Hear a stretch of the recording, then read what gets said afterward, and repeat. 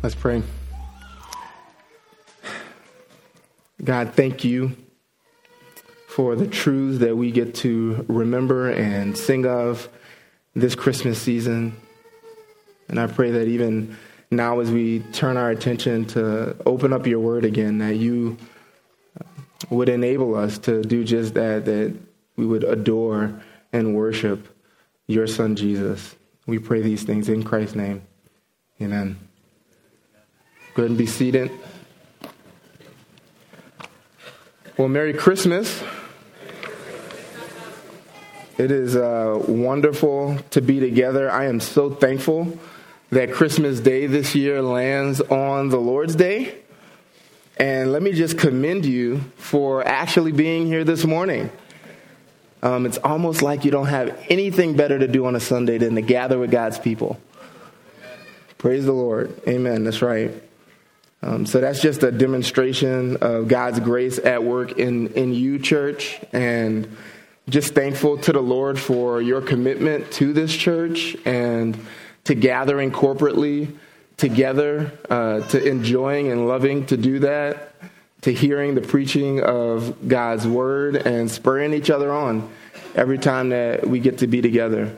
That is tremendous evidence of God's grace at work in you.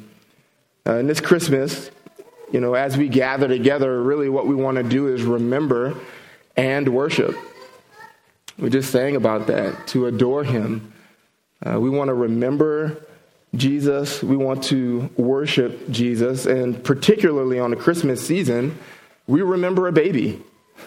We remember a baby born in obscurity into incredibly humbling and lowly circumstances, over 7,000 miles away from where we are, and over almost 2,000 years ago. We remember this baby. But even as we remember a baby, we do not today worship a baby. We don't worship a baby. Jesus is not still a baby. He is a man. And not just any man. He is a man, the man who is God. And this God-man that we worship is the King. Do you remember what we read in Scripture reading in Luke chapter 1? You can go there in your Bibles for a moment.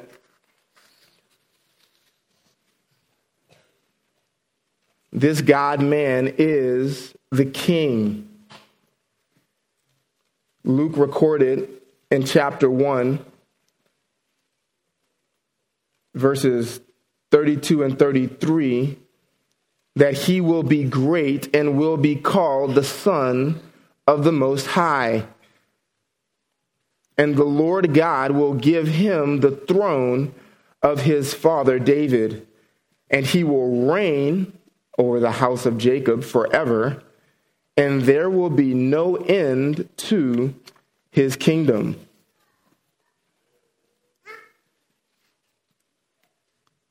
The Son of the Most High, the Lord God will give him the throne of his father David.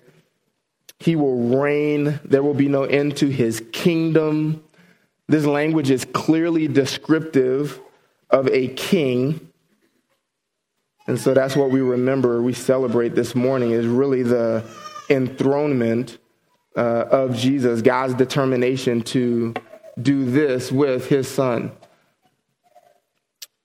Arthur Pink, in his Attributes of God, says, men will allow God to be everywhere except on his throne. They will allow him to be in his workshop to fashion worlds and make stars. They will allow him to be in his almonry to dispense his alms and bestow his bounties. They will allow him to sustain the earth and bear up the pillars thereof, or light the lamps to heaven, or rule the waves of the ever-moving ocean. But when God ascends his throne, his creatures then gnash their teeth.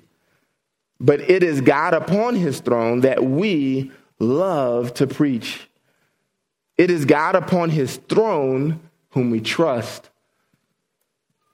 Again, he says, there is nothing for which the children of God ought more earnestly to contend than the doctrine of their master over all creation. the kingship of God over all the works of his hands, the throne of God, and his right to sit upon that throne. And if your heart aches to see God enthroned this morning, then Psalm 2 will be a great encouragement to you. So turn your Bibles, please, with me to Psalm number 2. Here we will be reminded of the truth concerning King Jesus.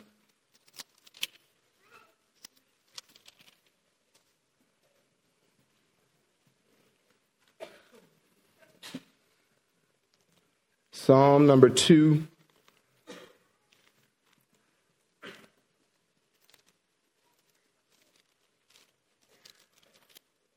Let me read our passage for us from the Legacy Standard Bible. Why do the nations rage and the peoples meditate on a vain thing? The kings of the earth take their stand, and the rulers take counsel together against Yahweh and against his anointed, saying, let us tear their fetters apart and cast away their cords from us. He who sits in the heavens laughs. The Lord mocks them. Then he speaks to them in his anger and terrifies them in his fury, saying, but as for me, I have installed my king upon Zion, my holy mountain. I will surely tell of the decree of Yahweh. He said to me, you are my son. Today I have begotten you. Ask of me, and I will surely give the nations as your inheritance, and the ends of the earth as your possession. You shall break them with a rod of iron. You shall shatter them like a potter's vessel. So now, O kings, show insight. Take warning, O judges of the earth. Serve Yahweh with fear and rejoice with trembling. Kiss the Son, lest he become angry and you perish in the way, for his wrath may soon be kindled. How blessed are all who take refuge in him. In this psalm, what we encounter is the resolve of ungodly rebels concerning God's authority, as well as the resolve of God concerning Christ's rule. Rebels are determined to free themselves from God's authority, but God is determined to establish his king over them. And in this description, what we have for this morning are 4 notable truths about this king that it would do us well to remember this Christmas. 4 notable truths about this king, Jesus. And first, we want to note his impotent enemies. His impotent enemies, verses 1 through 3, show us the impotence of all the enemies of God and his king. Just notice in these verses, there's a case made in favor of these rebels' success. There's a case made for their success. Just look at what's described in verse 1. Why do the nations rage and the peoples meditate on a vain thing? This is not focusing on any one individual or any one person or even any one place. What's described here, these people are vast and they are many. They are nations. They are peoples. If nations and peoples were gathered against you, what effect would that have on you? These are vast and they're many. Just notice the plural. Nations, multiple nations, peoples, multiple peoples. Even in verse 2, note the greatness of the people, particularly in view, the kings of the earth take their stand. The rulers take counsel together. There again, in the plural, multiple kings, multiple rulers. They are even great in their status. And they have this, I suppose, in their favor, their resolve. Verse 3, they are resolved to tear their fetters apart or cast away their cords from us. That's a description of their intent, their resolve to no longer be under the authority, the sovereign rule of Yahweh and his anointed, his chosen one.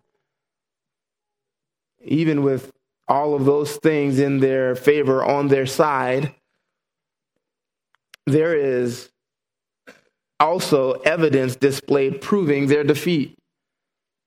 Their vastness, their number, their status, their resolve, even their taking counsel together, their meticulousness in being careful about how to accomplish their intended goal, these things benefit them not at all. There's evidence displayed proving their defeat. Just notice the question. The very first word, why? Why do the nations rage? Why do the peoples plot a vain thing? Implicit in the question is the absurdity of what they're intending. Parents, have you ever done this to your children? You see your children do something just so foolish that when you see it happen, you just go, why? Why? What reason under heaven could there be for you doing such a thing? That's the idea here. Why? This is ridiculous. This is absurd. It is foolish beyond all reason. And just notice the interpretation of what they're doing. The psalmist in the second line in verse 1 calls it what? Vain. It is vain, useless, to no avail. Here we see the truth of Proverbs 21:30. No wisdom, no understanding, no counsel can avail against Yahweh. It is useless to take your stand against him. And that is good for us to remember this morning. Christian, do you remember when you were on your vain way against God? When you refused to submit to his authority? You remember how useless that was? The kind of trouble that welcomed into your life?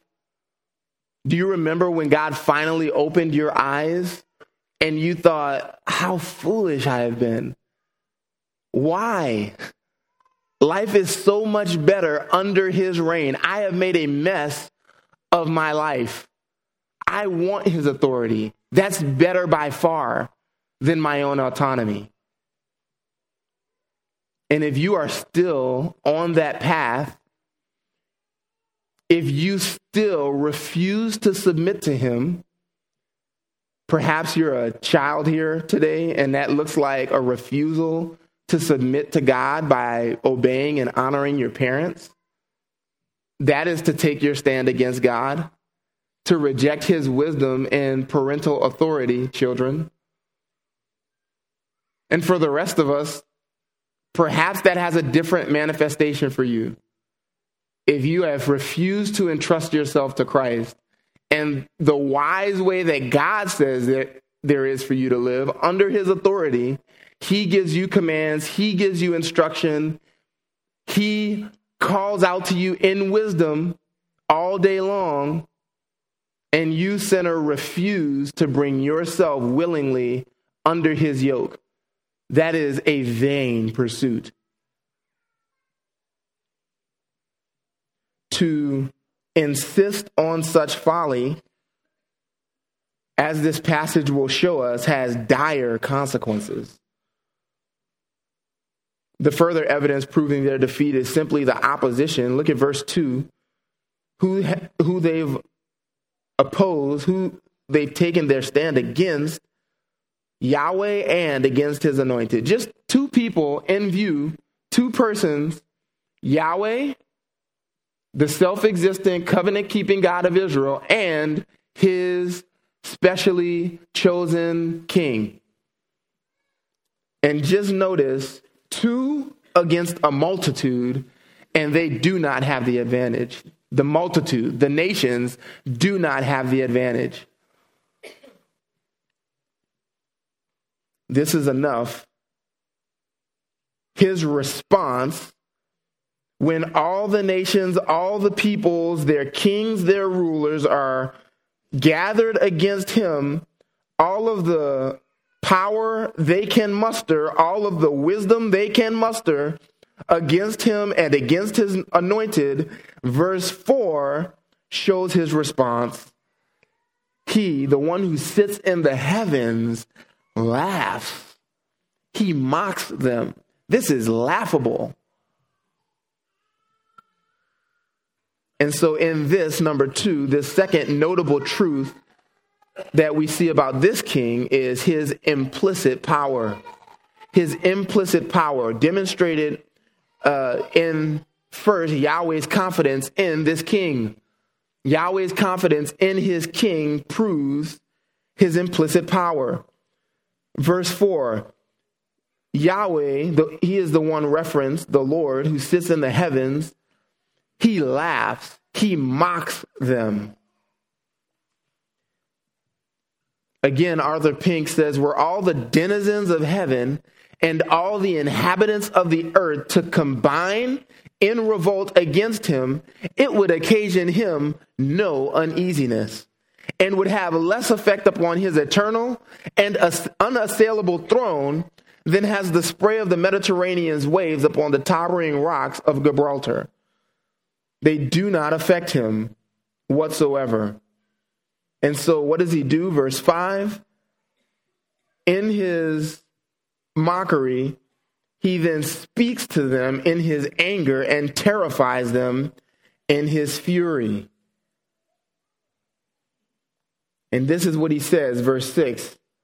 This is in direct opposition to what they have set out to do, to what they have said in their hearts and to one another. He says this, as for me, I have installed my king upon Zion, my holy hill. The idea here is that the kings of the earth, the rulers, the mighty men who refuse to submit to God, God has a different determination. He possesses a similar resolve, but in the opposite direction. They are intent to not be under his rule. He is intent to make them submit through this one. He has one plan, one option. There is no plan B. His only plan is his king, situated and installed upon Zion, his holy hill. If you've been in evening services or listening in to Zephaniah, we've been talking about this. This is God's determination that his son, Jesus, the King of Israel, the baby now a man, will one day rule and reign from his chosen city, Zion, Jerusalem, Mount Zion, in the city of Jerusalem. He has determined, possessed an equal resolve as the rebels, that they would be ruled by his king. Are you equally convinced this morning, Christian, that this is God's determination? Jesus is king. Jesus will rule. Jesus will reign. There is no other option. This is destiny. Are you convinced? Do you believe this? Are you anticipating that day when Jesus will reign and subdue all of creation under his feet, prominently from Jerusalem? Do you long for that day? Do you want that day? Do you pray for that day? This Christmas, are you remembering that day that is coming? This is God's determination. This is a certain future.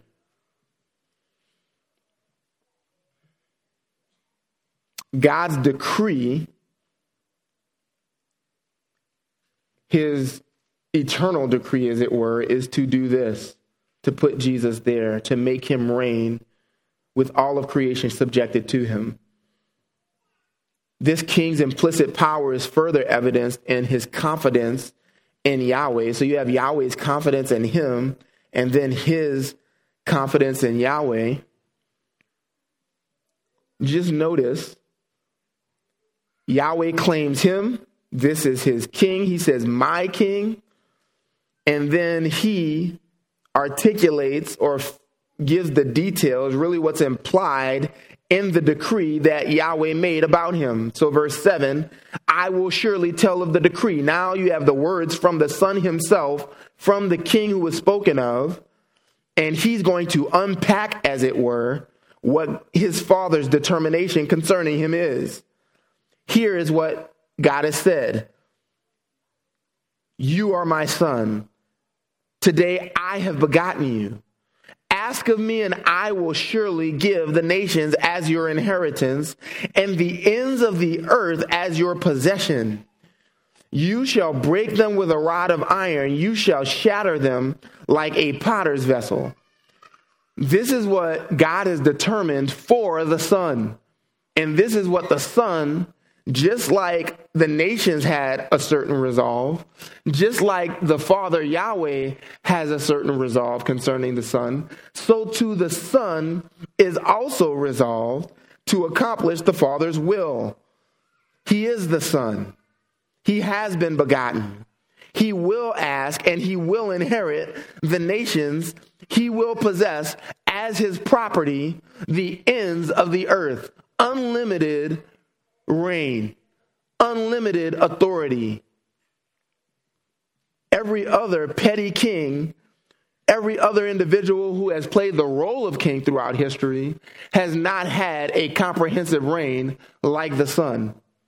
This is unbounded authority over all things. He has been given this from his Father. So he is confident in Yahweh to claim him as son, to grant him the nations, to appoint him as ruler. The Father says, ask of me. I will surely, there is no doubt that he will give the nations as the inheritance of the Son.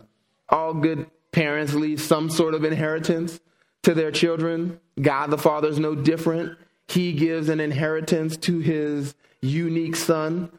What is that inheritance? The nations. Where all of those rebel powers used to exist, one day they will all bow the knee to King Jesus. That will be his inheritance. And obedient people everywhere. It's even reminiscent of Psalm 16. You remember there what words the psalmist gives to Christ?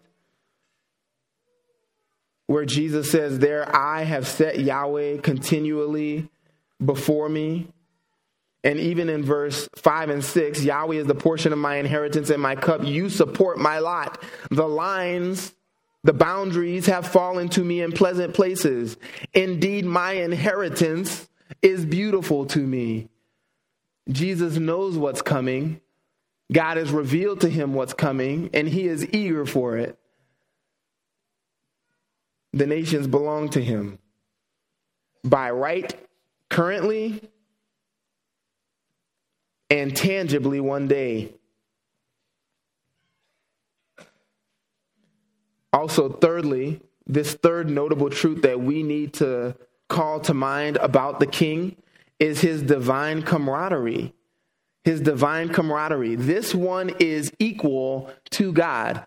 And all throughout the passage, we see what they possess in common. Just notice their camaraderie, their equality as fellows, as equals, is seen in a number of ways. What about the common opposition that they possess? We already saw this in the first few verses. The nations rage against them. The peoples meditate on a vain thing against them. The kings of the earth take their stand against them. The rulers take counsel together against Yahweh and against his anointed. So they possess a common opposition. To set oneself against God is to set himself against Jesus. To set oneself against Jesus is to set oneself against God. You are not God's friend if you do not submit to Jesus. If you don't believe what Jesus said about himself, and if you don't bring yourself in submission to Jesus, if you convince yourself against the very words of Christ that you love God, even though you don't obey his commandments, even though you love sin, even though you don't practice repentance, even though you don't seek him in his word and have no regard for the wisdom that might come through others about what he thinks on an issue, but you have convinced yourself that you actually love God, that you're at peace with God, you are deluding yourself. That is to seek God on your own authority and not through the authority of his son, not on his own terms. They possess a common opposition. They also possess a common authority. Just notice in verse 3, whose fetters, whose cords these belong to. The fetters and the cords are equally Yahweh's and his anointed's. They possess a common authority. All authority, do you remember what Jesus said, has been given to me, has been handed over to me by my Father? God's authority is Christ's authority. There is no difference. They also possess a common will. A common will. They possess a common will regarding judgment, regarding the decree, and regarding the inheritance that we spoke of.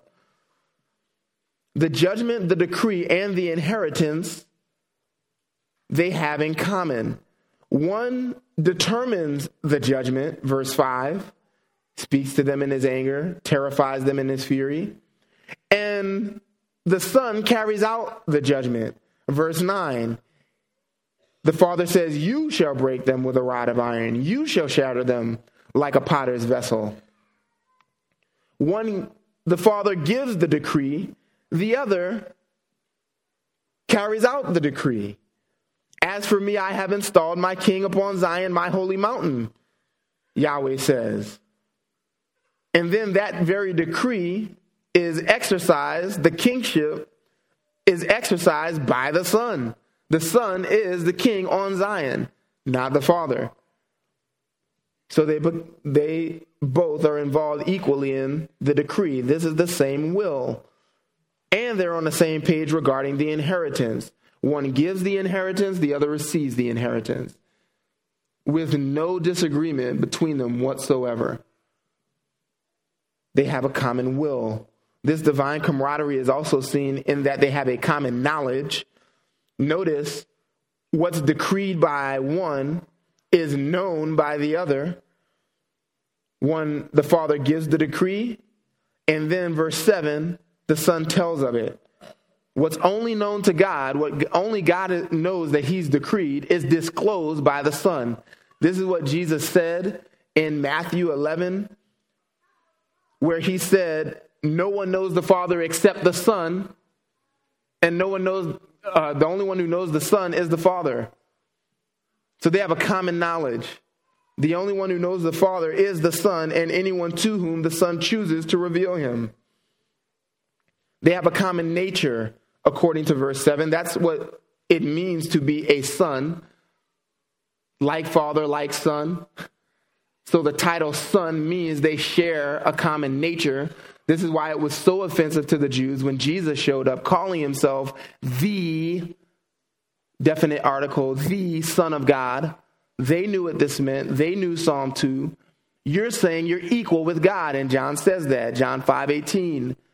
This is why they picked up stones to stone him. Not only because was he breaking the Sabbath, their version of it, but he was also calling God his Father, making himself equal with God. To be the Son of God is to be equal with God.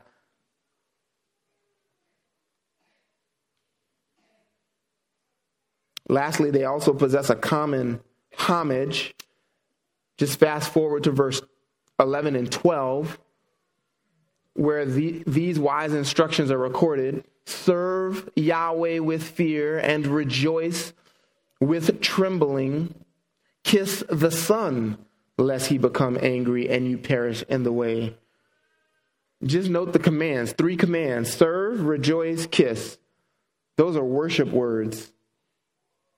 Serve Yahweh. Rejoice with fear and trembling. Kiss the Son, an act of homage, an act of adoration or worship. This is what idolaters did with their idols. They would kiss the statue, literally. Or when worshiping the sun and the moon, heavenly bodies, they would motion kisses to it as a sign of commitment and loyalty. Here, that kind of homage is owed not just to the Son, but the service is to be rendered to Yahweh. So worship belongs to them both. Everyone who claims to be a worshiper of God, yet does not worship Jesus or worships him as something less than God, is an idolater. This is false worship. They don't worship the one true God if they don't worship Jesus. They worship an idol, a figment of their own making, of their own imagination. This is a God that they have fashioned in their own minds, not the true God. This divine camaraderie of the king is seen in that they are due common homage. And finally, the fourth notable truth about this king we need to remember this Christmas is his blessed protection. The blessed protection offered to us by him. This is an incredible comfort for us. Look at verse 10.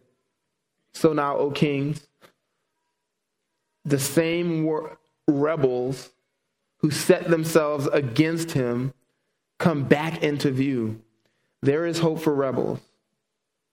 There is hope for rebels. If you have still set yourself against God, if you are intent to not submit to him, if you love living in a way contrary to what he says is right, and you know it, Romans 1 says, you know what God's decree is and that those who don't submit are worthy of death, there's hope for you. There is still hope for you. As long as you have breath, there is hope for you. If, verse 10, you show insight, take warning, heed these words, wisely turn. Be wise, receive instruction. That's a teachable term, a term implying teachability. If you would just merely do the impossible task of humbling yourself under God's authority, be teachable for once. Receive instruction, take warning, and do those 3 commands.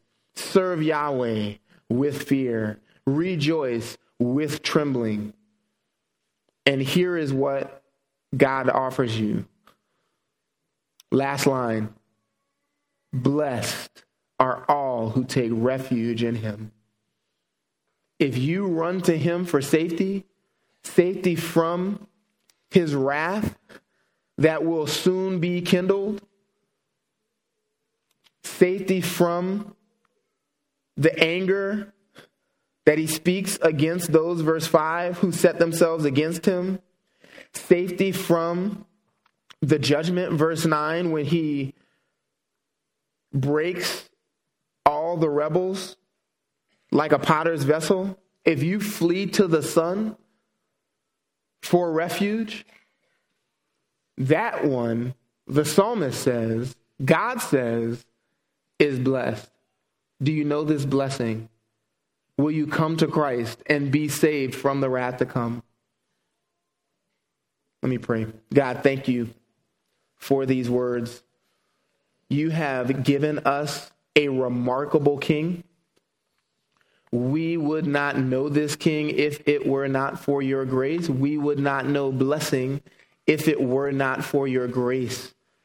We do not deserve such kindness, and yet you are eager, willing, even zealous to prove your mercy to rebels like us by offering tremendous, unfathomable grace that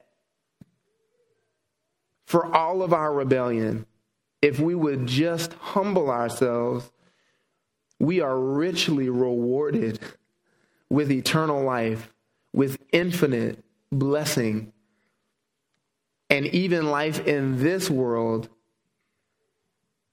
with the peace and security that come from submitting to your will. I pray that any who are hearing these words who do not know you as Lord and as Savior and as Master would repent, would come to know you today, and that those of us who have fled to you, have fled to your Son for refuge, would rejoice, would serve you in fear and trembling. We pray all these things in the name of Jesus, our King. Amen.